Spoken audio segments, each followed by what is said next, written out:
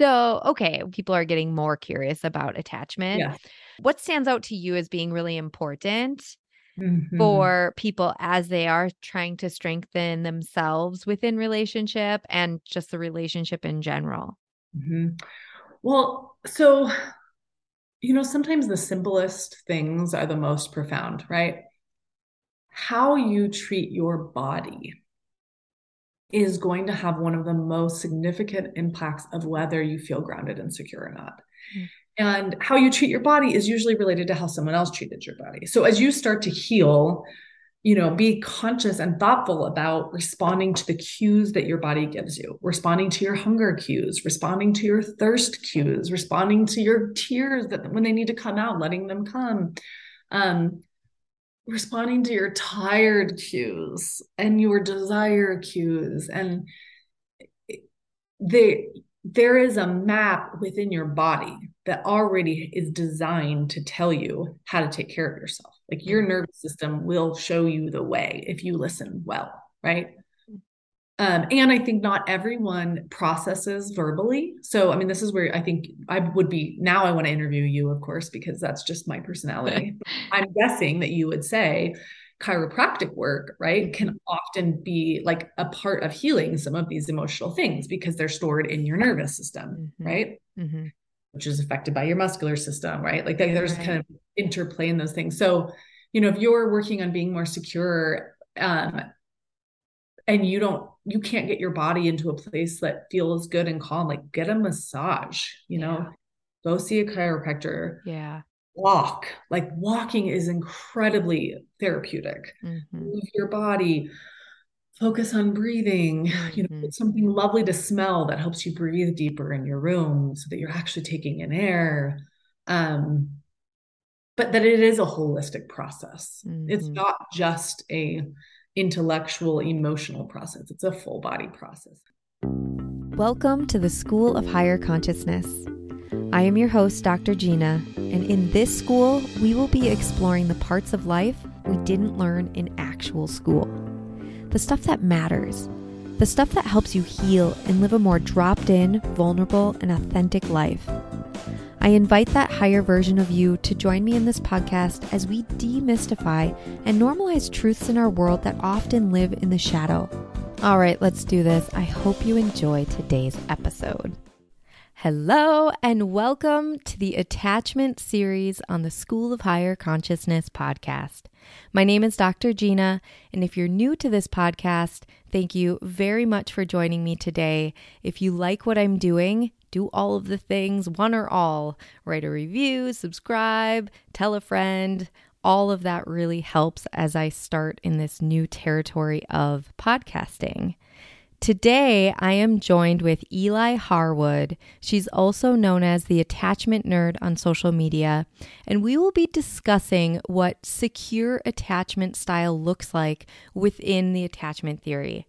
Now, when I was titling this episode, I was hesitant to say that we're just talking about secure attachment because we don't.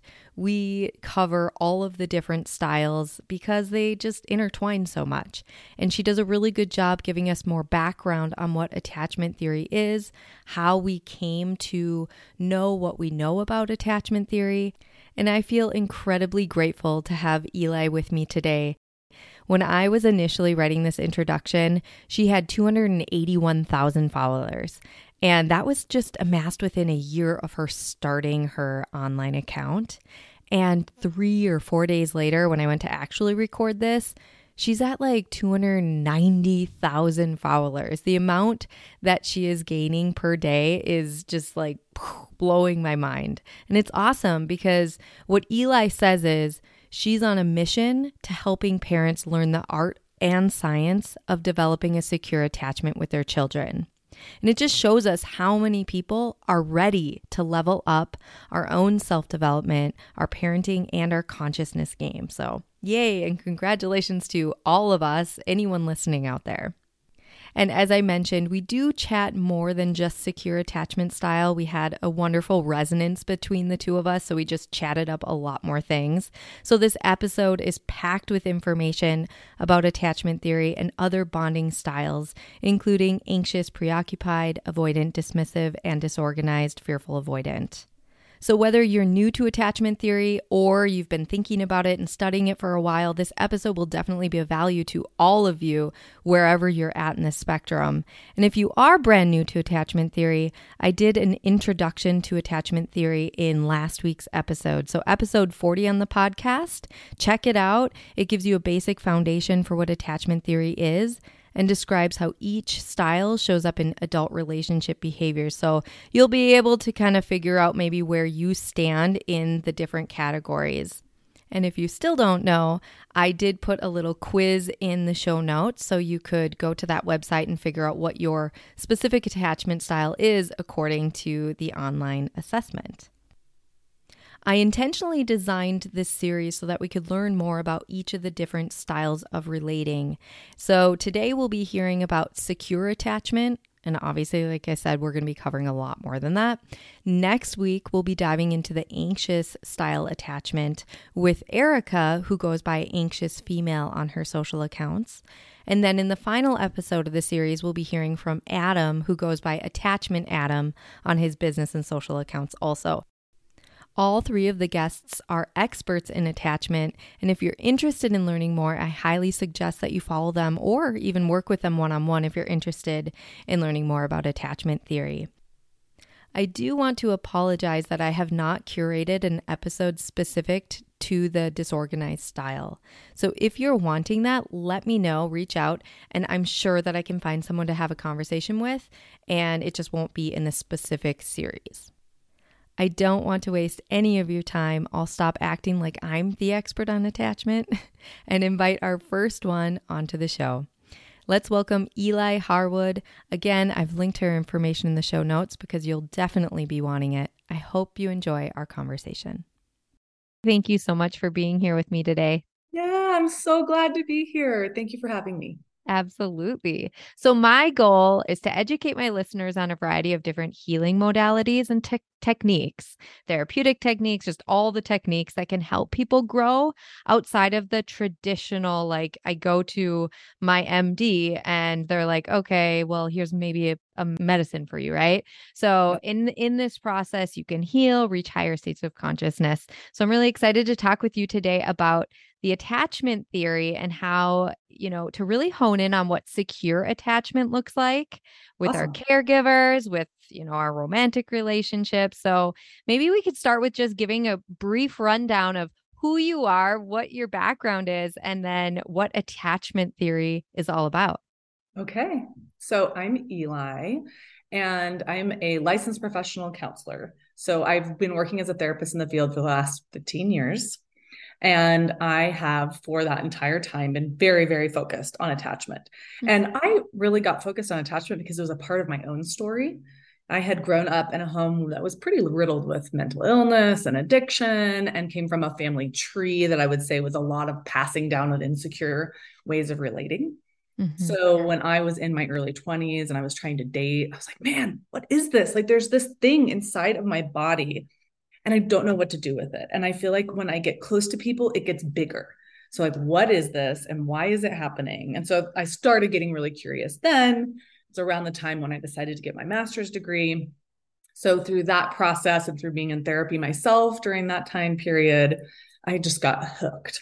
So I've been researching attachment and then using attachment focused ways of treating clients throughout the rest of my career. And then recently, I got really determined to just spread the news because it's starting to get out there more and more. Yeah. It's becoming more of a conversation, but it really wasn't for a lot of years. Right. And so I started my social medias. I've started doing some courses, and I have a book that's getting published in January of 2024 because it takes forever for books to get published.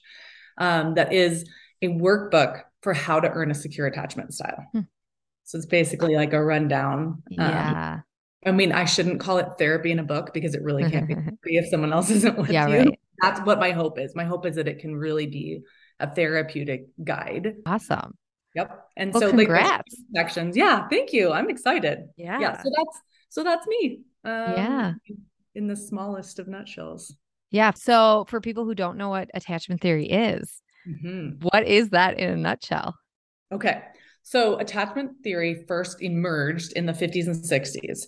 And it started with this thing called the monkey love experiment. And this is Harry Harlow. And Harry Harlow puts these monkeys in cages, which I know like makes my heart ache when I think about animals and experiments. That's a different subject. But he puts these monkeys in the cages and he separates the baby monkeys and the mama monkeys. And in some of the cages, he leaves just food and water, and it's in like a hard container. And then in some of the other cages, there's food and water, but there's a sock that's covering the food and water that makes it soft. And then they look at kind of the metrics of thriving, right? And what happens, and what they recognize is that the monkeys with the sock mother thrive at a different level than the monkeys without the sock mother, even though they're really just getting food. And that the monkeys without the sock mother will eat less and drink less. And so there's this theory that starts evolving, and John Bowlby comes onto the scene as well. And they start kind of going, there's something about the quality of the relationship between, at this point, they were really focusing on infant and caregiver that affects the way that a child thrives or doesn't thrive. Then Mary Ainsworth comes onto the scene and she creates this research tool called the strange situation. And the strange situation basically assesses the quality of the relationship between a child and a parent, very young, from the ages of 12 months to 18 months. And I can go through at some point, if you want me to go through, I can go through the whole strange. I mean, this is like where I get really nerdy, and everyone else Yeah. is interested in the nerdy. But overall, what all of this research and discovery kind of comes to is that the way that we are related to in our distressing, dependent moments, so the tender needs in our bodies, the way our caregivers respond to us creates a style of relating, right? That we all have these attachment needs, and those attachment needs are there to help us thrive. But the way our parents attend to them or don't attend to them creates a style of relating, which then affects all kinds of things: the shape of your brain, the way you relate to other people in your childhood and in your teens, and then the way you form bonds growing up, and whether or not you end up in kind of an insecure pattern of bonds in your adulthood. And there's research that's correlated to all kinds of other stuff like general health and heart disease and mental health and substance abuse. So the more securely your caregiver attended to your needs, the more likely you are to have a sense of inner emotional resilience. Fascinating. So, in those earliest years, like you said, you could break it down into all of the little categories, but in general, what would you say it looks like when a caregiver is tending to a child in a really secure manner in those earliest months? Yep. So let's say 0 to 18 months. Those are the most dependent, most high volume of attachment needs, that stage. The caregiver would be highly responsive and highly attuned in their responses, capable of soothing a child. So one of my favorite developmental psychologists, Karen Purvis, says that 0 to 18 months is the stage of yes. You say yes as much as you possibly can, right? Holding them, you're responding to them, you're cooing with them, you're mirroring. Mirroring is a really important part of attachment, which is that as your child is expressing or experiencing the world, their facial muscles change and yours change in response to their facial muscles. So if they're, giggling and they're going, your face is responding with that same genuine experience. And that is helping that child to feel connected, to feel seen, to feel worthy of connection. So lots of mirroring, lots of responsiveness, lots of compassion. I want to say, however, this is not going to be done perfectly. Like you're going to have moments with your children in those times when you're like, I can't right now. Like this is too much. Or, I had a child who I really think is destined for the opera or something, but she has what we call the pterodactyl. There's like a level of pitch when she is crying that is so unbearable. Yeah. That we all, I mean, everyone who's around it, it's like there's a need to take a pause. And so we eventually learned to just find some earplugs. You could still hear her, but it would help your brain reset, right? So you're not going to, every time your child has a feeling, you're not going to respond every single time. And it's not about perfection, but is there a pattern of responsiveness? Are you attending to their cues? Are you in sync with them? What's important to know about your attachment style? There's two things that are important to know. It's not a diagnosis. So it's not a mental illness. So the way that we adapt to our caregivers is adaptive, right? I am going to respond based on what you're able to give me or not give me. And so then that is going to become my style of relating, but it is not a disease. And it's not a life sentence. So you can shift your style of relating if you can observe what it was that you went through and really allow yourself to grieve and be honest about what it was and learn to feel your feelings in those spaces, and then start to recognize your pattern and shift into more secure ways of relating.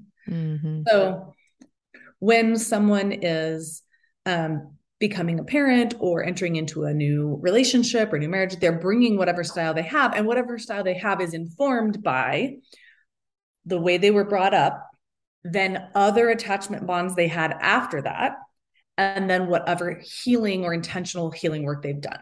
Like those are kind of the three sets of things that you're bringing with you into a new situation, like becoming a new parent or starting a new marriage or something like that. Right. Interesting. So let's say you missed that critical 12 to 18 month window and you start to learn about attachment when the child's 2, 3, 4. Can you heal that? Absolutely. Okay.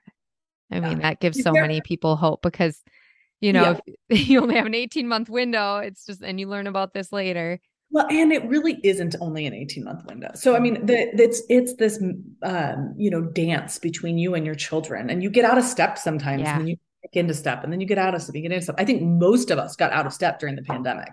I don't know many people who didn't, right? It was just too much, right? All of our kids without their basic needs met, stuck in their homes with us while we're all afraid of the super virus. Like it was a lot. Totally. So we get out of step and we get back into step. 0. So the way I would kind of describe this is that there is sort of a foundation that's set 0 to 18 months. So that's kind of the period of time that the most solid parts of your attachment style are being established. But it's not a foundation of steel. It's still concrete, right? You can still chip away at it, but it's harder to chip away at that than it is, the wood beams that get put up later on and the drywall that you put up and all of that kind of stuff. So, you want, as much as you can, you want to give that to your children 0 to 18 months, and you want to have that in your own body 0 to 18 months, but it is not, you can demo that house and build something. That is possible. There are rare circumstances that are just sheer levels of trauma combined with genetic vulnerability to mental illness, where maybe someone's not going to ever be able to be fully secure. But honestly, in my career, I've seen very little of that. I've mostly seen people heal from some really, really remarkably painful things. That's really encouraging, because I think it can make people, it brings up a lot of shame and maybe guilt for people when they are learning this stuff in retrospect, and they're like, how do we reverse engineer this? How do we fix this? Right. Well, and I'll tell you, so part of my journey was that the largest loads of my trauma happened when I was the youngest. And when I was 9 years old, my mom made a very conscious decision to heal herself. She was like, I don't want to do this anymore. And no one in her family had ever done that. And my dad, God bless him, he never did that. And so she kind of went out on her own. She sought therapy. She sought medications. She went into treatment. She went into inpatient treatment. She did all sorts of stuff. And she really shifted the way she related to all of us. And so it created a trajectory for me. I mean, I still had a lot to work through, and there were still many, many years in therapy. However, there was a path forward. And so she really broke that generational cycle at that point for us. And I'm continuing to break more of it, and my kids will break more of it. But I mean, I was 9.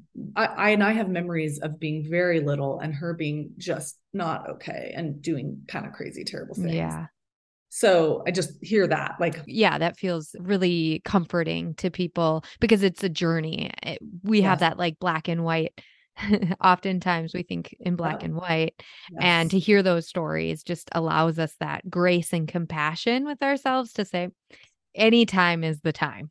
Yes, the time absolutely. is now. I have people all the time on my social media accounts ask me like, oh, I messed up. My kids are grown now. What do I do? And I'm like, go to them and say, this is what I wish I had done differently. Mm. What do you wish I had done differently? Right. The process of acknowledging pain in our relationships is so healing, and it can be healing at any juncture, right? Right. I mean, Right. there are certain things that I think your children probably won't ever forgive you for, like sexually abusing them. Like that's probably, they're not going to come back from that. So that's yours to hold and deal with. Have to deal with, yeah. Right. But the process of the well-intended parent messing up because you didn't know any better is almost always repairable. Yeah. That's really encouraging. So what does a secure relationship pattern then look like in romantic partnership once, we get older? Yes. So the tenets around attachment in general, right, are this is the type of relationship that is designed for belonging, for identity, right, and for care of our most tender places and needs. So a secure romantic relationship involves two people who are mutually attending to each other's needs. You can't have a secure relationship where one person is securely attached and acting out of that, and the other person is insecurely attached. I would call that an in progress relationship. And then the question is the person who's insecure doing the work to learn the secure pattern or not?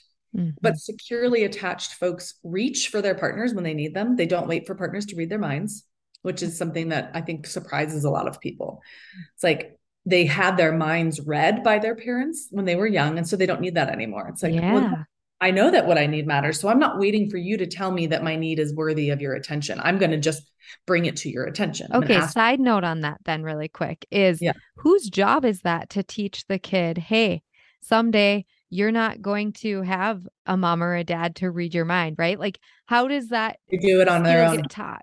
It's not a taught skill. It's a learned skill. It's The developmental. lens learn skill from watching their parents or watching people around them? I shouldn't even call it a skill. It's a need. It's like I get my need met. I have someone read my mind and Mhm. articulate to me what my needs are. I then want to take ownership of my needs. I don't want someone else to continue Okay. to own my needs for me.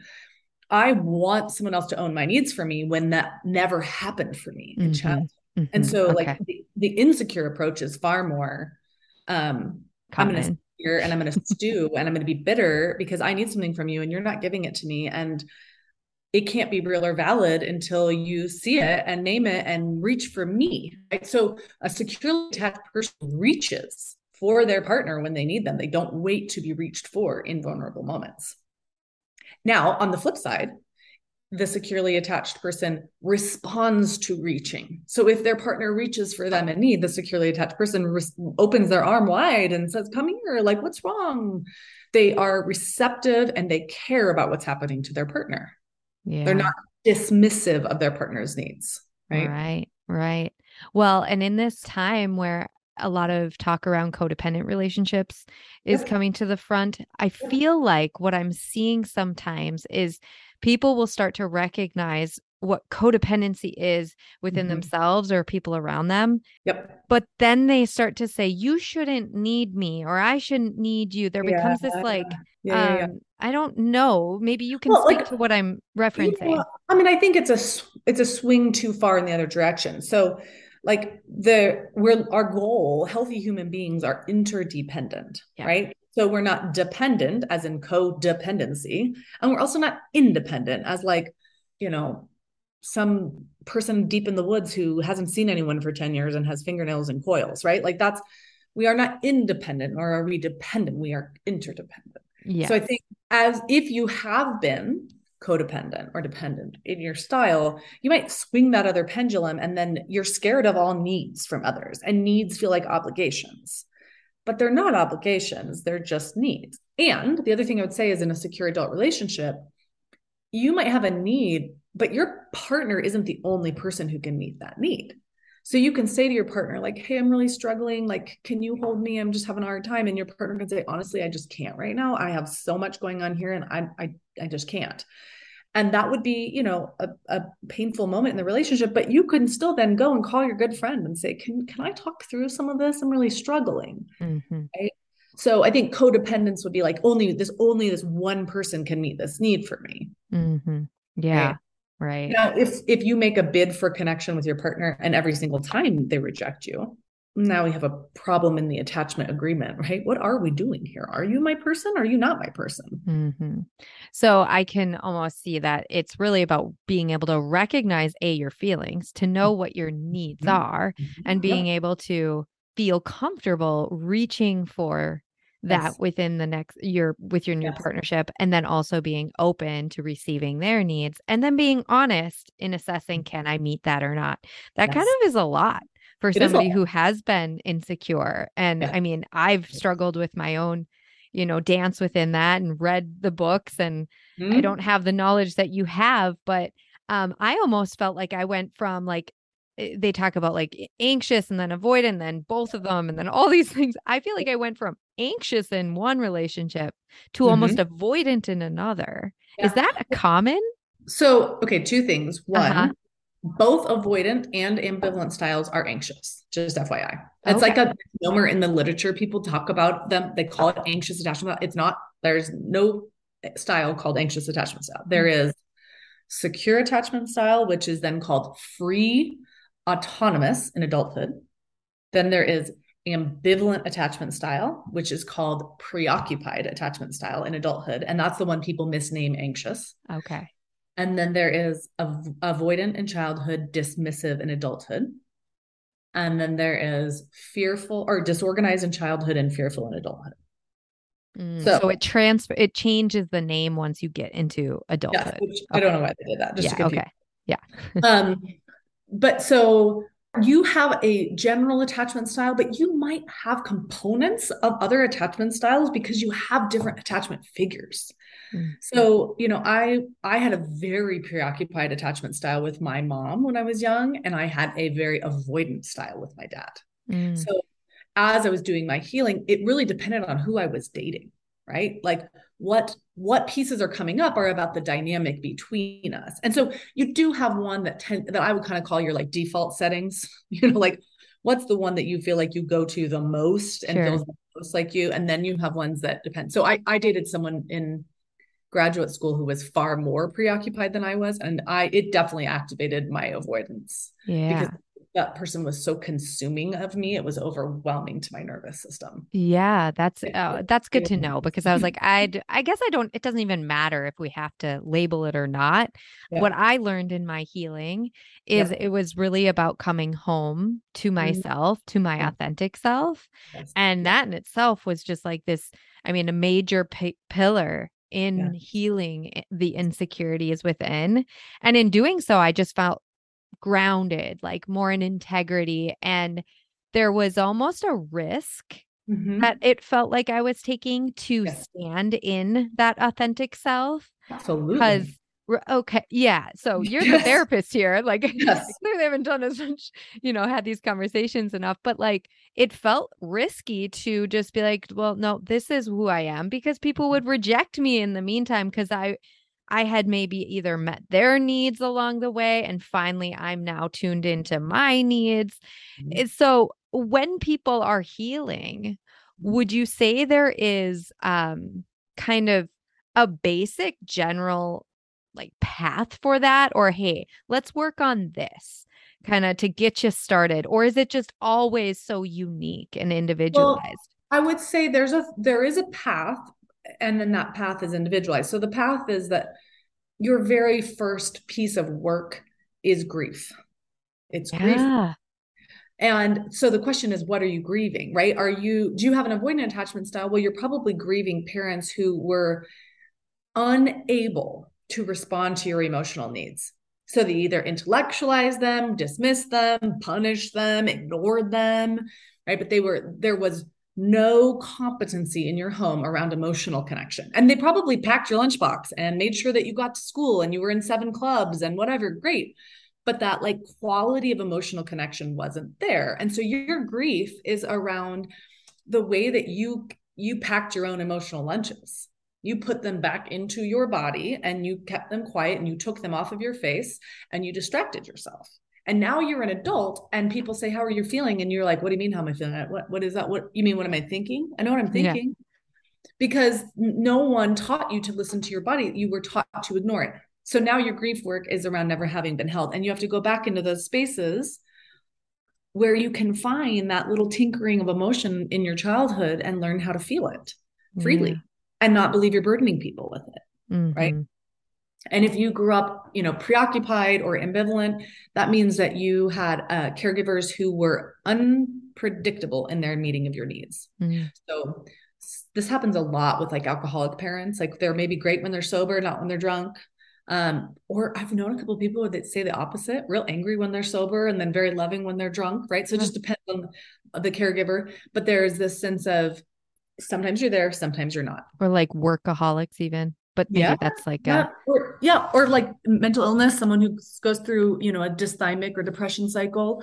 Um, or a parent who's in an abusive relationship. So when their abuser's not around, they're really loving to you. But when their abuser's around, the abuser's threatened by their bond to you. And so then they aren't available to you. Um, Life circumstances, yeah, whatever. So the intermittent availability. So then as a child, you became hyper vigilant. So you constantly were scanning your environment and you tried to become the type of thing you thought your caregiver wanted you to be in order to give you what you needed. So you're like, you came to believe that they were only there for you at times because you weren't doing something right. Okay. So you come into adulthood and now what you're grieving is like, oh, there wasn't someone there all the time. And the specifics of why and what. Right. And then in the case of if you have a disorganized or a fearful style, you're grieving abuse and neglect, trauma. It's trauma work. I would say all of it is trauma work. Maybe more severe capital T trauma work. Mm-hmm. You have that highly disorganized experience. Mm-hmm. Yeah. So grief is stage 1. Yeah. Okay.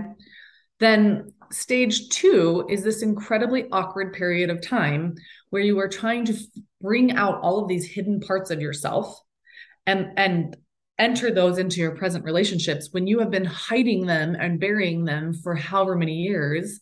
And I think that's what you're talking about. Yeah, it is. Yeah. Yeah. It's like you're changing, right? You're making a change. Right. To my innermost self, I wasn't changing. But to Correct. the way that I was, allowing myself to be seen, I was changing to others and to myself in a way. Mm-hmm. Yeah, absolutely. Mm-hmm. Yeah. So that's that kind of awkward period of time. And then, what happens is, well, if you have good, safe people that you have access to, which not everyone does, Yeah. right? Like where you live and Yeah. how, what circumstances that you're currently in depend who you're in proximity to. But so let's say there are good people around you, you then heal in those relationships. So it's like you're doing your own personal grief work, which usually you're sharing that with people also, but then you're slowly trying to bring out your truer, more authentic self and ask for what you need from people and accept what people can't give to you and whatever. And then you're relationally learning how to exchange all of that in a relationship where you're giving and receiving to somebody at the same time. Yeah. So you had brought up a little while back that if you are a securely attached human in relationship with someone who is insecurely attached, that's a work in progress relationship. Yeah. So I had heard that, oh, don't worry, you can heal it through a relationship when you are attached to somebody who is securely attached, if that makes sense, right? Yeah. Right. You can heal your insecurity when you're with somebody who's attached. Isn't that Yeah. a lot of pressure to put on this? Yeah. And I don't know. That's interesting. You can heal in any context, like, and what that healing looks like might mean that you're diving deeper into a secure place, or it might mean you're leaving someone who's not good for you. But I definitely would not say that a secure person is healing you. I would say what's healing you is the process of you loving in secure ways. Like that's the healing. It's like you becoming the thing you didn't have. And we tend to pick partners that are at similar levels to our healing. We don't tend to pick people that have healed way more than we have or way less than we have. It happens, but we tend to want to get out of those relationships because they aren't well matched. So a lot of people with avoidant attachments pick people with preoccupied attachments. That's like super common. And then the healing happens within the relationship because the avoidant person wants to go into their turtle and disappear, right, in their turtle shell. And the preoccupied person is like, no, hell no, I'm going to knock on that shell till you come out again. And the turtle's like, I'm not coming out until you start knocking softer.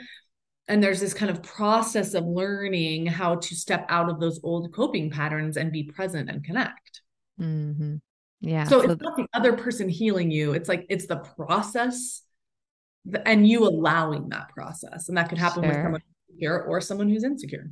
Sure. That makes a lot of sense. Do you not typically see someone who is preoccupied with another preoccupied attachment together? No. No. And then Very avoidance often. with avoidance. Not very often. It does happen, but not as often. Yeah. I think we're Interesting. drawn to the people who have the qualities that we wish we had in ourselves. Sure. Like what's missing? I think so. Mm-hmm. I mean, that's kind of Mm-hmm. an evolutionary standpoint on that. I don't know if Mm-hmm. that's Mm-hmm. prove that in any way, but I would say yes.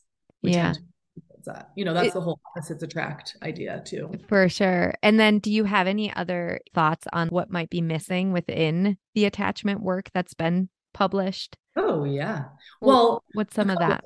what has been missing for sure are a wealth of clinicians of color from different backgrounds in being in charge of the research. So the research has been primarily led by white folks, right? So I would say, I wonder what would come of that research. I bet we would learn a lot more about the way that like culture and race affect these things. I think that just a deepening of our understanding of the brain, continuing to look at like, what is this doing to our brains and our minds and how do our brains work? And more practical applications of how do you engage this healing and what happens when you do X, Y, and Z and right. Yes. How do I apply this to my life? Yeah, more clinical research on it probably because there are a lot of therapists doing this work and who have been doing this work and they're seeing the transformation, but I don't know that we have a ton of research on that transformation process. Yeah. And then being able to point with predictability to kind of what's happening. Yeah, that makes sense. So another thing that I noticed is when I was doing a lot of my healing was boundaries, which is a really hot topic and I'm sure you could speak to so many things on the concept of boundaries, but for me, it was this like energetic boundaries and recognizing what was mine versus what somebody else's, and then finding a place for that. So would you identify as someone who had an ambivalent preoccupied style? Ambivalent, preoccupied. That's the anxious. I think so, because of the way you described like scanning the environment and making sure everybody else's needs were met. Yes. And I would say with one of my caregivers, and then the other caregiver, it was like more of the avoidant. Yes. So, but who was the most important caregiver to you? The preoccupied. So that's kind of the key. It's like your core style is generally going to be the style that you adapted with whoever it was your primary caregiver. Because we pick a primary attachment figure in order to survive terrible, awful situations. This is definitely an evolutionary adaptation. So if I'm very fragile as a young child, I can't defend myself against something. In the event that something really terrible happens quickly, like a predator comes into the environment, I need to have one person who is my target to seek. Because if I have connected deeply at the same level to two different people, my brain will freeze. That type of choice isn't happening in the moment. It's more instinct. So we develop this primary preference with one attachment figure. If we have that, luxury, not everyone has the luxury of that. Kids are, raised in institutional settings, things like that. But if you have that luxury, you prefer one person, and that person is the one that you are going to create your primary style with. So how they relate to you. And that's usually whoever spends the most time with you, whoever is kind of your in charge of the children, right? Right. Interesting. It tends to be mothers, but it is not exclusively mothers. Right? Yeah, I've noticed my son, the 2-year-old, does go back and forth, at least right now, like quite a bit. Like, and it'll be like, no, mommy, and then no, daddy. Maybe he's just figuring it out. Well, but specifically in distress. So if he gets scared, he goes to you. Right? Sure. Yeah, that's true. So like when he's sick, he comes to me. Yeah. So that's all the attachment system. So the attachment system isn't activated in even like in anger always, right? Like I could be really mad and it's not going to make me run to my attachment figure. It's really about, I feel danger, I feel distress, or I feel, like I'm in some form of like really fragile state. Mm-hmm. That's when I'm going to seek my attachment figure. Interesting. Okay. So then you see the issue with boundaries being more Oh, yes. prevalent within the ambivalent, more of an Yes. anxious Yes. kind of attachment. Track your tide. Yes, because what has happened is your attachment system has become so focused on what the other person is doing, right? So you're scanning attachment figures in order to feel safe. Okay.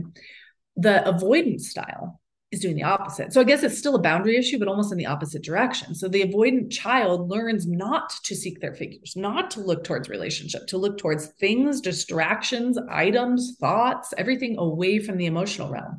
So there's a much larger boundary between them and others. And that's the dilemma. It's like closeness feels scary, right? And for someone with the ambivalent preoccupied style, separation feels scary. So fusion is a word I also like to use. Like you fused in order to feel safe.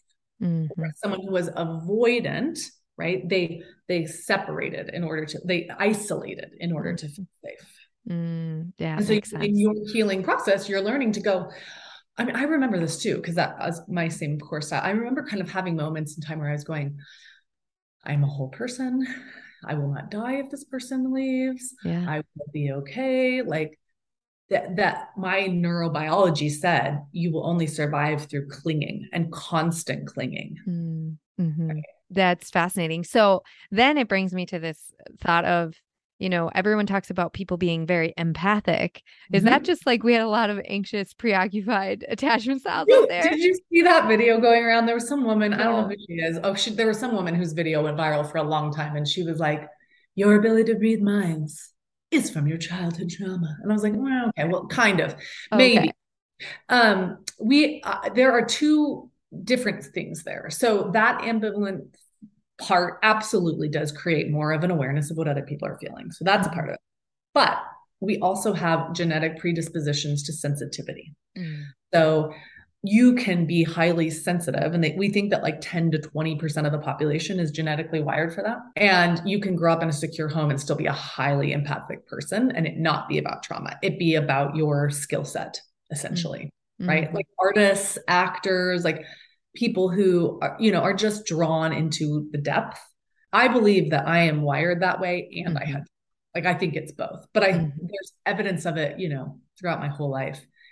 And I know a lot of people who aren't empathic after having gone through those similar experiences, that they coped in just a different way. Uh, Yeah. Good Yeah. question. Well, that's good to know because sometimes that's kind of where my train of thought has been going lately with Yeah. the empathic qualities Yes. that sometimes Yeah. I will self-identify with. And I'm like, well, maybe that's trauma. Well, what about it? We separate it from, anxious empathy, right? So, or urgent empathy Oh, versus sure. Hmm. and a sitting with, right? Like I can sit with a story and feel sorrow and be empathic with someone without taking it on and feeling like I need to address it, fix it, rescue them. Hmm. I think that's the attachment stuff versus being able to go, wow, I'm very, very good at reading people and feeling what people feel, Hmm. but I Hmm. don't have to do something about that. Hmm. Yeah. And another thing that came up was there's this drama that occurs within an insecure bond. Yes. And so when you start to heal or when you start to really stand in that authentic part of yourself and now you engage in relationship, it's almost like boring. Mm-hmm. Oh, Can you yes. right? Can you speak to that? Like if somebody is kind of going through that process of you jumping into a new relationship and they're going to do it different. It's like it's okay to have that feeling of maybe it's boring. Well, now you've freed up energy maybe for some other things. Yes. So let me speak to different layers of that. So Mhm. because I want to be cautious, I do see people sometimes settle for partners they are not attracted to, and they do that out of feeling safe. So they choose safety over passion. And then I see on the other end people mistaking insecurity for passion, thinking that if I feel constantly on edge about someone, that's passion. Well, it's not passion, but it does drive you towards that person. So it feels passionate, but it's anxious. So I guess I don't want people to end up in relationships where they're like, oh, I have to choose between, you know, desiring someone and feeling safe. And Esther Perel's work Yeah. is best on that. Like, yes, that mating in captivity is Yeah. so good, and kind of going, how do we do this securely? But so there's a dopamine addiction that happens in an ambivalent preoccupied style.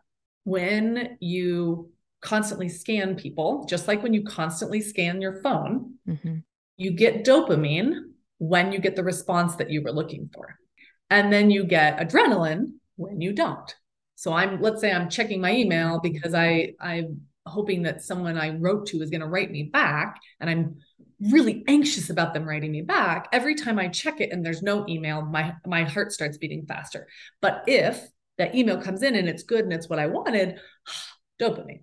But if you haven't done your work, you just keep looking for that next email in your relationship.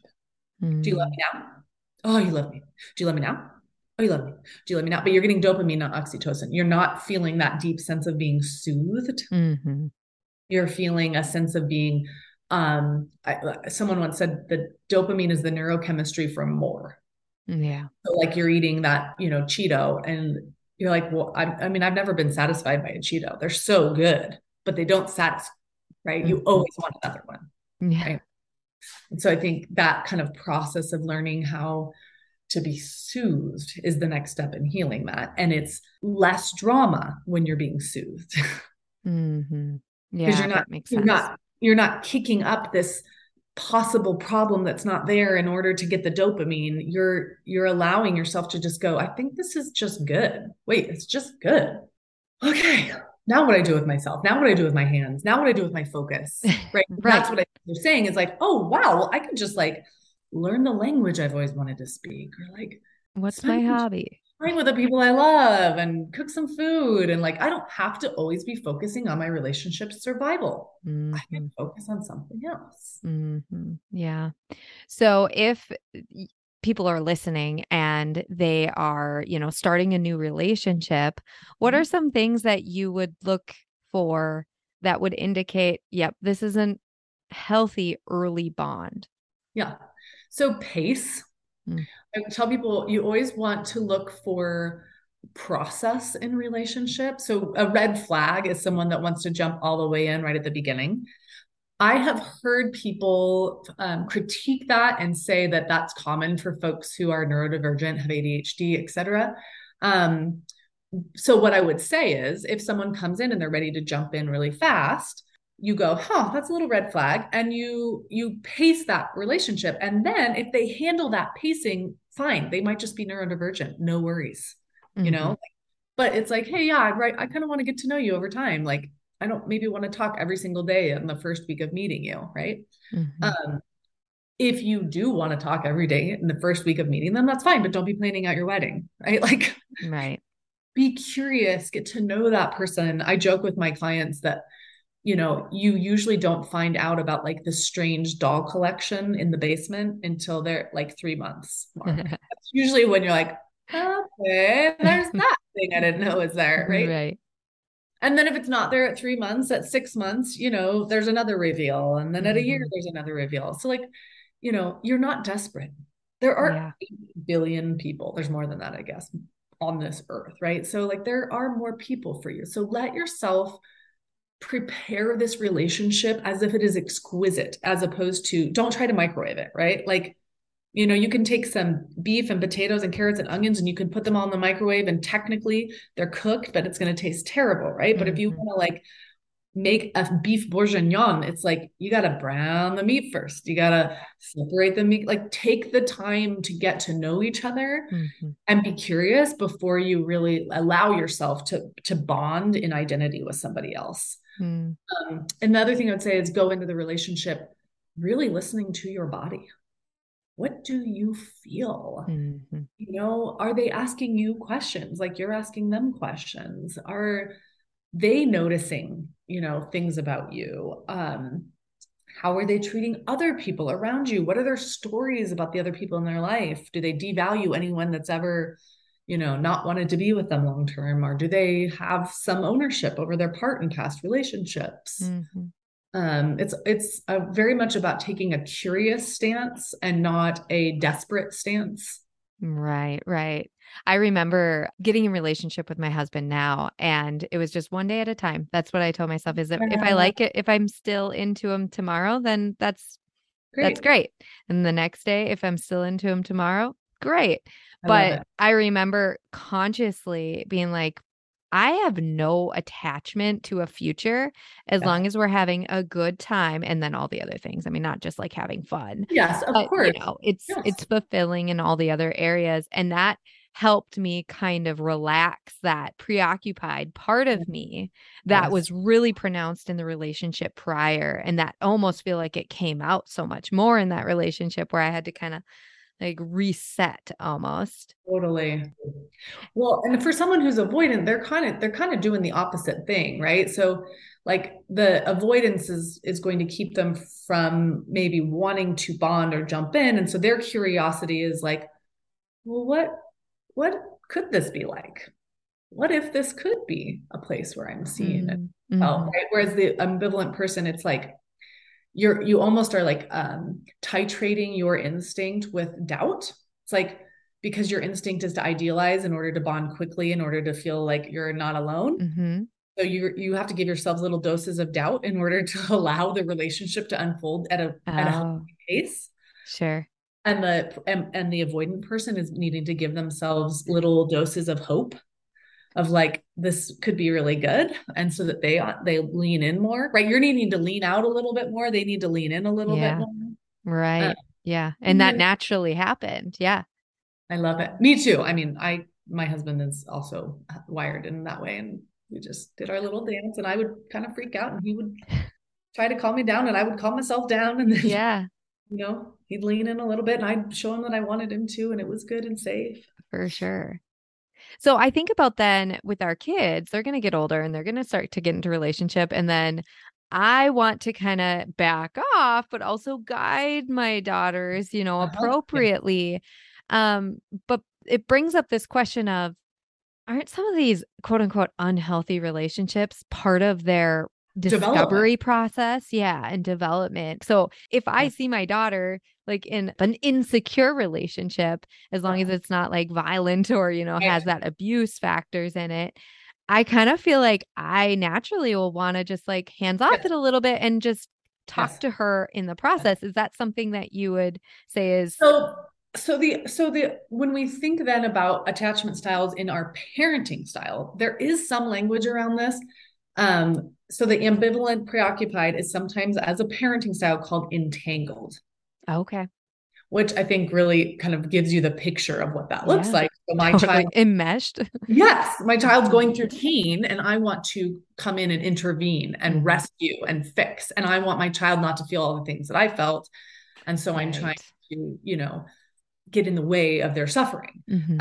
and that is not a secure way of parenting, right? Right. A secure parent does not believe it is their responsibility to prevent their child from having pain, Hmm. right? My responsibility is to be available for my child when they are in pain. Right. And obviously, like when they're younger, like you're not supposed to just let them fall off the side of a mountain, right? Like that kind of pain. No, yes, you're supposed to protect them, but you are absolutely supposed to let them fall and bonk their knee in a way that's non-injurious, right? Hmm. So like when you talk about teens as they're kind of coming into that space, like yes, we want them to figure it out young, right? Yeah. We want them to go, oh wow, that didn't feel like having that partner who constantly needed my validation didn't feel great. I kind of want someone that's a little more confident in themselves, or Yeah. you know that Right. partner who, always got weird when I cried and, didn't ever say any kind words or didn't, oh, I kind of don't want that. I want someone who can like wrap their arms around me and kiss me on the head and tear up with me because they know I'm Right. doing something sad. And so yeah, Yeah. I think you're far more empowering your children by helping them have their own experiences and being curious with them about those experiences. Yeah. And that Yeah. word keeps coming up. It's just being curious Yeah. and talk with them about it and I guess offer insight. What's your line then with advice? Do you just wait till your child asks, or is a child a different I kind of mean, animal than a friend? well, I think you have to be true to your personality. So I am a verbal person that has thoughts about everything, which is why I run my mouth like diarrhea on the internet. I have a lot of thoughts about everything. So, I think it's about how you present advice. Mm. Our kids do need guidance, and there are going to be things missing from their skill set. So I think let's say you see your child in a dynamic with another person and it doesn't feel healthy or as healthy as what you would wish for them. Um, you start with curiosity. It's like, hey, how are you feeling with you and Jake? How is that going? And they're like, that's really good. You're like, okay. I was noticing the other day that you got kind of annoyed when he texted you again, and you were kind of like, I wanted to be with my friend, or whatever. She's like, yeah, yeah, he does that sometimes. And I might say, it doesn't seem like it's bothering you all that much. She's like, no. I'm like, well, how often do you think he'd have to do it to bother you? Like, what would that look like? And then maybe at some point you say, can I tell you a story about something that I went through? Just so that you can have it in your back pocket to kind of evaluate your own relationships. Mm-hmm. It might not be this dynamic, but like I was with someone who, really felt the need to check up on me all the time. And that evolved into them being controlling. And this is what that ultimately led to. And so it might not be like that with Jake. Jake might just be, a teenage boy who's feeling a little nervous and needs a little, cheerleading every once in a while. But like this could be a flag. Like what? And then just like, what do you think? And then now they have this piece, and it's like have you given them advice? You've offered them some insight, but now they can come back later on and say, hey, remember that thing you said? I think it might be like that, when they start to feel it or notice it. Versus if you give advice that's like not curious and gives them no ownership, you say, I don't think you should be with this guy. I think he's bad for you. Well, now they're in a pickle, because if they're not there, right? Now, what are they supposed to do? Like the life you want them to lead? Now they're stuck with you and Jake, and you don't want that. Okay, So well, I just think we discovered your next book. what is it?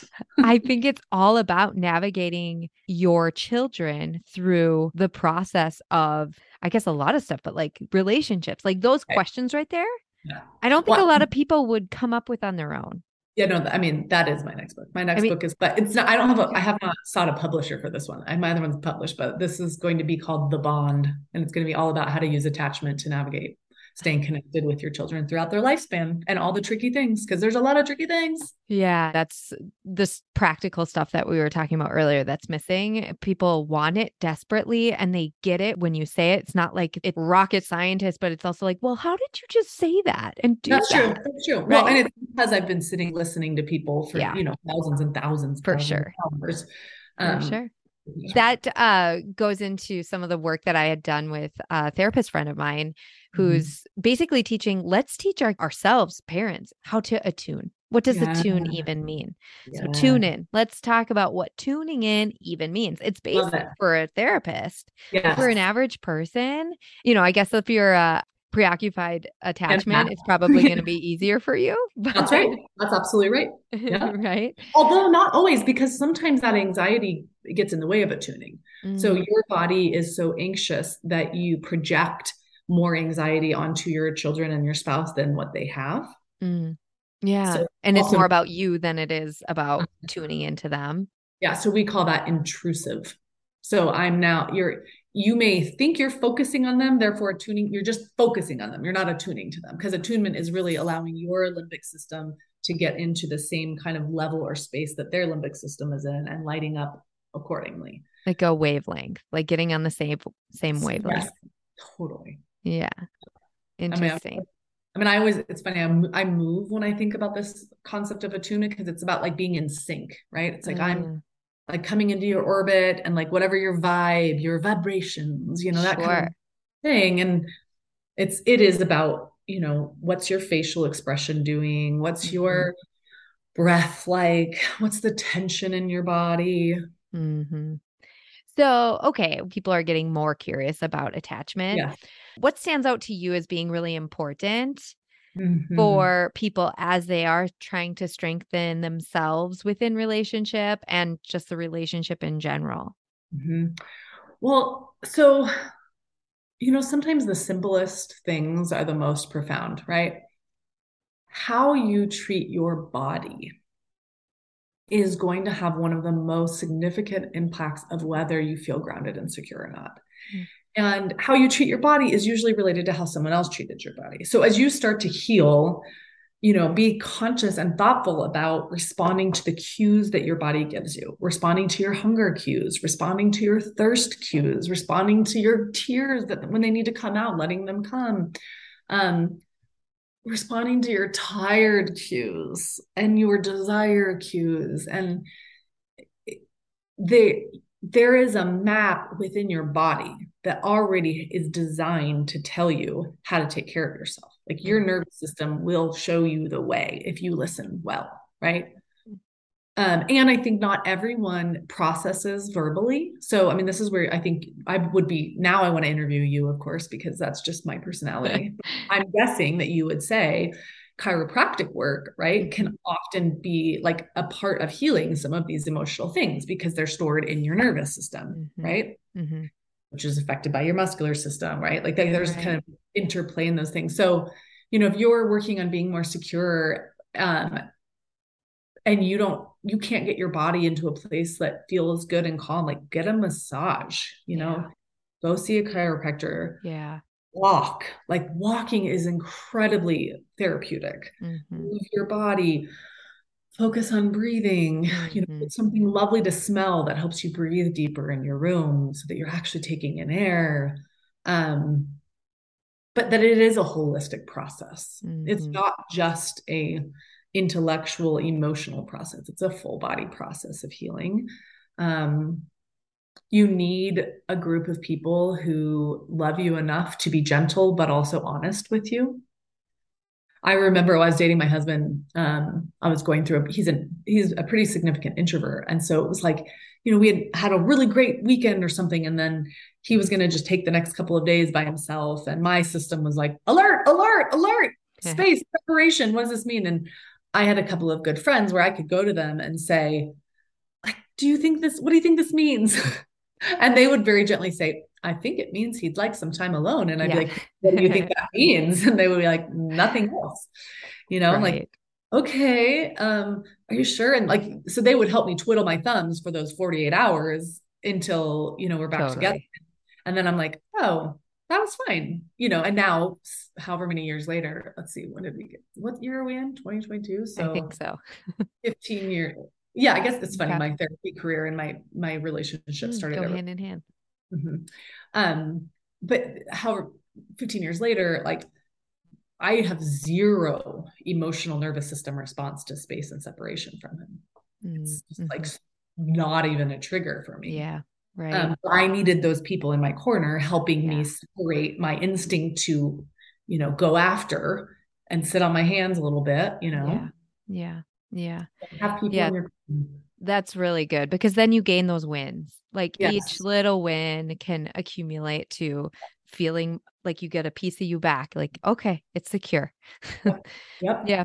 I used to early on in my career. I mean, I did crisis intervention work at the beginning of my career, and I think I was drawn to that. And I was drawn to kind of these big, huge, terrible situations in people's lives because it mirrored that urgency and that anxiety in my body to like go in and fix it. And, the longer I've done work, I even in situations like that, my response is far more in the slow connection, in the, process, not in the solution. Yeah, that's fascinating. That, which brings up when patients would come in, I had that urgency of how can I get them better in the shortest amount of time, which is actually a good quality. If you come in with pain, you go to a chiropractor, like it feels good to leave without pain. Absolutely. Right. So there is a lot of benefits that came from that. But now I'm okay if somebody leaves the office and they still have some pain versus, whereas before it was like, if I don't fix it, then I like think about it at night. How did I not get them right? Well, and that's going back to that early preoccupied quality, which is I have to be something for people. Yeah. And versus just the value of your presence and your efforts and, Yeah. And the reality of healing pain is that it doesn't get healed in one visit. Totally. And I'm so sorry. This is like the microwave versus the beef bourguignon, right? Like, technically we can put it in the microwave and see what happens, but like it will also dry out. Like there's some things that work if we try to do it this way. Like let go ahead and do it the right way so that at the end, the product is so much more tender and delicious and good. And Yeah. yeah. It's like the last straw that breaks the camel's back. It took a while to get there. Yeah. Oh, yeah. Oh, yeah. Yeah. Well, So I wonder where we'll be in 20 years. Like I think about that. Like what will I have evolved into? I think I'll be even more just calm and gentle and funny. I think I'll be funnier. It's like yeah, I yeah, mean, a little less it's serious. so true. I do think about that and like, but I have to stay grounded because I think my MO is sort of to like rise up and go into Yeah, the ethereal world when I do feel more calm. It's like stay grounded at the same time. totally. So let's go back to this feeling aspect. So you're talking about like the importance of recognizing what's happening in your body in order to tune into somebody.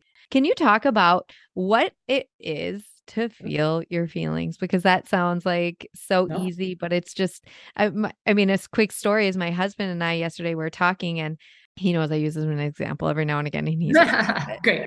We notice that his level for recognizing a feeling is so much greater than it is for me. So something has to be really big for him to have a response to it Yes. Yes.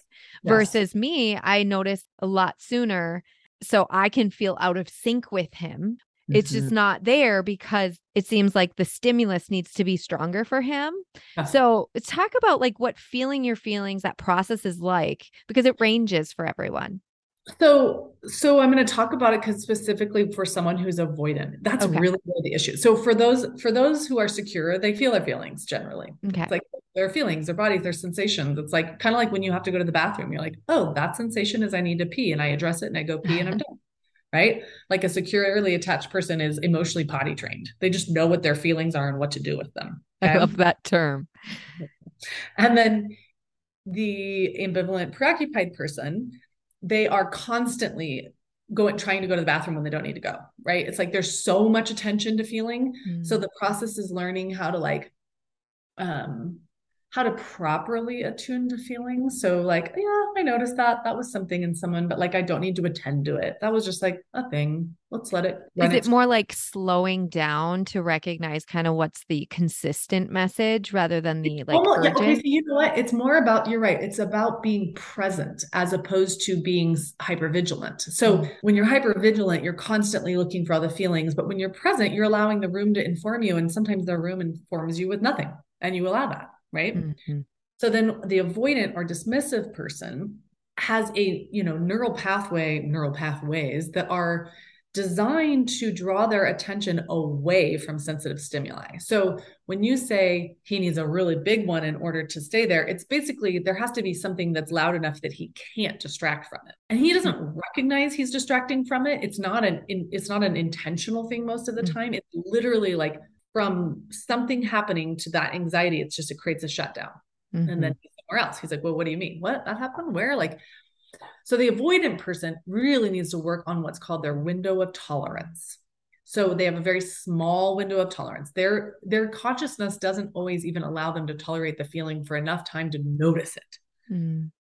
So if they are going to learn to do that, then usually I'd say creating some kind of a meditation practice where on a regular basis throughout the day, they sit down and they scan their body for feelings. When no one else is in the room, they probably can't do it if other people are there. That's a secondary skill to be able to know what I feel and what you feel at the same time, right? So it's like sitting in the room and being like, what did I feel? What did I go through today? What was breakfast like? Oh, the kids were all screaming. What did I feel? I felt a little angry. Where was that anger in my body? Oh, it's kind of in my chest. Oh, my hands are clenching up as I'm thinking about it. Like, oh, this is what the state of anger is like in my Yeah. body. And literally taking notes, like when I'm angry, my body temperature increases. When I'm angry, I start to sweat in my armpits. My fingers start to clench. My chest starts to tighten. When I'm scared, my throat closes up. My chest starts to tighten. Oh, that's interesting. My chest tightens both when I'm angry and when I'm scared. Wonder. So then I have to look at these accompanying sensations, right? But it's like a self study. And then, so I would imagine then an avoidant in that process, when they Mm-hmm. start to make those connections, Mm-hmm. I would imagine that they tend to be like, well, what can I do about Yes, yes, this? So, yes. what do you say to somebody in that process? You say sit. You Feel. Sit there. Yeah. Go in your And corner. and the more you intend to feel your feelings, the more you will feel your feelings. But there has to be a commitment there. Hmm. And the folks who I've seen who've had real staunch avoidant neurochemistry and have changed it have been very, very, very dedicated, like years of time to really shift that. And a real understanding of how it's affecting their people, right? So because as he learns to feel his feelings, then he'll know how to feel your feelings. Yeah. And it, you know, but yeah, there has to be a decidedness around it. I think I've noticed for my husband, we were talking the other day and his grandmother just died recently. And my son was close to her and cared about her. And we were helping him process the death. I was holding him and he was crying. And I said, I know this is really sad. Like, of course it's really sad. And I said, I feel really sad. And he had seen my tears because I had held her hand in the hospital and cried, and he had seen me do that, but he hadn't seen his dad do that. And I said, and dad's really sad. And he looked at my husband like, I mean, it was like he was like, is he? Because he hadn't seen it. Mm. And that was really powerful for my husband to be like, I had to really work on this. Yeah, right. Or at least pretend. Or talk about it. My family didn't show a lot of emotions. And so I didn't Yeah. learn how to share it. But I'm so glad that we're alert, we as a family are doing that. Right. It's so easy when you hear, again, somebody says it. It's like, oh, I just have to be honest and say what I mean, I know there's just so many messages in the world of parenting in Yeah. particular. It's very overwhelming to Right. try and sort through all that. If somebody who's anxious is Mhm. trying to get more in tune with their feelings, Mhm. it's like you say they're hyper vigilant, so they're almost like overstimulated and they need to So kind of slow down. How do you there, talk to them about feeling their actual feelings? so I would say there is this anxiety that is like a cloud of anxiety that came from when you were little and you were totally dependent on other people who weren't able to be there for you consistently. Okay. And so this little you, this little version of you is really, really anxious. Mm-hmm. And you need to learn to separate that part of you from this adult part of you. So when you're in a situation and there's no risk to your survival, but your body is telling you that you might die if something goes a certain way, but you logically recognize that you won't die if something goes a certain way, you're actually learning to separate that younger part and care for it and not dismiss it or ignore it, but care for it as a traumatized part of your body, not as a present part of your experience. Mm-hmm. One of my favorite therapy tools I use with people is I will say, close your eyes. And then I will say, I want you to imagine that really anxious young part of you. How big is she? Where is she? What's she wearing? What's she doing? Okay. Now, I want you to now find the most confident, nurturing, reassuring part of you, adult you. And I want you to walk that adult you into that room with that younger you. And I want you to go be the mother or father or caregiver or whatever to that younger part that you didn't have at the time. And people will sometimes, stop and they're like, well, I don't know what to do. And I'm like, okay, close your eyes. I'm like, go scoop them up. You go put your arm under their knees and then around their back, scoop them up next to you, put their head on your shoulder. You just hold them there until they cry their eyes out. And you just tell them over and over again, it's okay to be sad. It's okay to be sad. It's okay to be sad. And people will just stop. Right? And then I say, okay, I want you to stay there with that little part of you until it melts into you because it's cried all it needs to cry. And people will look up at me and they're like, oh, I feel so much better. I'm like, yeah, that was grief work. Your anxiety was grief work, but you didn't recognize that because you were applying it to your current situations, which was making people feel crazy because they were like, why are you being so insecure about me? I like you. This is getting weird. And Yeah. I like you less because you're more insecure of it than I thought you were. Right, right, right. That makes a lot of sense. Wow. Okay. So the grief piece, it goes back to grief. So Which goes back to grief. how did you find out that grief and that went hand in hand together? That is definitely about my own personal work. Okay. Yeah, sure. And I had a grad school professor that talked about grief. So that may have been a piece of it. I'm trying to think of where else I discovered it. But no, I think it was just in my own journey of just, and then watching people and knowing that it is when they really allow themselves to grieve and release, which is different than despair. So despair is when we feel sad or sorrow and then we attach it to hopelessness, or it gets attached to hopelessness. We don't do it. It gets attached to hopelessness and we feel stuck and feeling like nothing's ever going to be okay. That's despair. And despair is not healing. In fact, it's the opposite. It leads us deeper into depression. But grief is like, I am going to allow my body to express its true, authentic emotions about experiences from the past, especially in childhood. And I'm going to let them out. I mean, I joke with people about, people always apologize when they're wiping their snotty nose after they've cried in therapy. And I'm like, no, no, no, no, no. Pain leaves the body in mucus form. That's what it does. It's coming out. Let it out. Job, right? I love that. Yeah. Right? So it's interesting. So as a little experiment here. So when I just scan my body right now, I have excitement. Slash anxiety. Like it almost feels sometimes similar. Yeah, absolutely. Like in talking with you, this is exciting for me. I'm really grateful that you're doing this. I feel all of the good feelings to be having this conversation. And so I have excited feelings, which I think could still be grounded a little bit more. Sure. Do they need to? So what are you feeling? Like if you had to scan your body? Yeah, I think there is always a little anxiety in my body when I am like teaching of any kind. Sure. I always feel a little anxiety. There's part of it. Yeah. I'm aware of like the critics of the world. I'm aware of the people I really hope will heal from stuff and hear this. I also feel excited. Like, and I feel a synergy with you. Yeah. Like we have a very similar energy. So I feel like there's flow. Like I don't feel off course. Right. Yeah, I'm trying to think of what else. And I say this, continue if you feel that, because I say this because I don't think people always have examples. So if we're cornering somebody and saying, hey, daughter, how do you feel? It's like, well, how do you feel? Yes. I think just giving examples sometimes that, I'm not just sitting here with a non-feeling state, experiencing my day. I have feelings all the time. All day long. I'm just not always saying what they are. Well, and with my kids, so I say, especially in hard moments, I say, oh, I'm feeling really tense in my chest, or I'm feeling like my head is just so full of thoughts and it's making me feel overwhelmed and flooded. And it's making my eyebrows come together, or I give them the physical signals. I never just say I'm mad. I say, this is what's happening in my mind.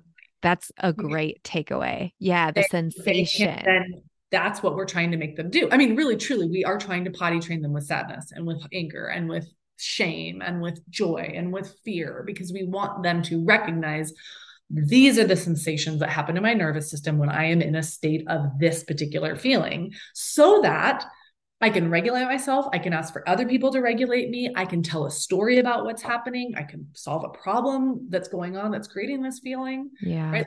The basic place of emotional wellness is emotional awareness. Yeah. Right. And we were never taught it. We just weren't. No one taught it. Our parents barely did. Like every now and again, there was a parent walking around that was, fairy dusting their families with it. But besides that, it was not a generational thing. 38. Okay. So we're in similar age. I'm 40. So we're in a similar age range, but the era we were raised in was highly influenced by behaviorism. So everything was about how you get your children to act. Okay. And that did not take into account the motivations behind many behaviors. So it wasn't explored. It was like, we threw something on the ground and the, first response was in order to extinguish that behavior, not to connect to us and help us recognize why we did what we did and what we could. It was just extinguishing behavior. Yeah. I think that when you've been brought up in behaviorism, it makes sense. It's very logical. And so you need like love and logic. Like that was the thing. Yeah, totally. And there are some good things within love and logic. Like I absolutely think kids need natural consequences. That's a secure attachment for sure. Right? Like if you don't let your kids fail, you are failing your kids. Yes. Your kids have to fail in order to learn growth mindset and how to, have resilience, all that kind of stuff. But yeah. If you could have a billboard in Yeah. every major city that had like your most favorite piece of advice, like therapeutic advice, life advice, what would that be? I think it would say something like, at the end of your life, nothing will matter more to you than the time you spent actively connecting with the people you love. I got the willies. I love it. I love it. I love it. Yeah, connection is so beautiful. It's Yeah, no one lays on their deathbed and thinks, I really wish I had remodeled my bathroom. right. Like, no, it's like, did I attend to the precious moments? Like, did I jump in with the joy? Right. And this can be really hard because there are a lot of tasks in life. Yeah. I do on a regular basis, I hold myself accountable to have what I would call meaningful eye contact with my kids because I'm a doer. So I could just do all day long. And I'm like, Eli, stop, get down, like, listen to what they're saying, like, give them your eyes, like Yeah, that deep, intense connection. totally. And then you feel a shift Oh, yeah. energy. Yeah, Absolutely. it's really cool. The other thing along the same lines of what you're speaking to is if you could train parents, if you were at a parent training conference, I don't know, Yeah. and it was how to raise children in their highest best self, like what is like the one first thing that comes to mind? There is a reason for every feeling. So every feeling is valid. And that doesn't mean that every feeling will be able to attend to or that you excuse the behavior next to a feeling, but that every single feeling your child has is an opportunity for growth, connection, and learning every single time. So Yeah, I love that. And I have more courses that are in-depth courses that are coming. I have all kinds of stuff coming. Books Okay. coming, books is coming, stuff coming. So Amazing. I mean, I obviously follow you, so I'm going to make sure to share all that. And in the show notes, I'll make sure to see what just for my your website. current Great. stuff is and make sure to include that. But Eli, thank you so much for your time. So lovely to connect with you. Yes. Okay. Thank you. All right, everyone. I'm sure you heard for yourself and you see why Eli is blowing up online. She is a wealth of knowledge and insight. And attachment theory can come in so handy, not only in learning about your own attachment, but it can be useful in learning about other people, your partners, your close friends, your family members. And when people start to realize why we relate and attach to people in a particular way, then we can start to shift any unhealthy behaviors towards a more secure way of relating.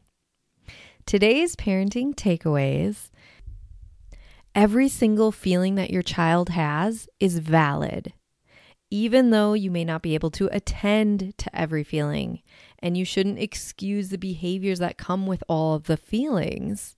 Every feeling is valid and is an opportunity for growth, connection, and learning if we slow down and tune in to what those behaviors and those feelings are telling us. All right, that's it for today. Take care. And next week, you'll be hearing from Erica from Anxious Female, who talks with us all about the anxious attachment style. She also sprinkles in a lot of her own wisdom and knowledge and insight, so definitely don't miss that. Thank you so much for being here with me today. I hope the School of Higher Consciousness helps fan that flame inside, bringing you closer in alignment to self. If you enjoyed this podcast or got you thinking a little differently, I would love if you reviewed the podcast or shared it with a friend. Any support helps right now as I journey into this newfound platform of podcasting, and obviously giving it a 5 stars.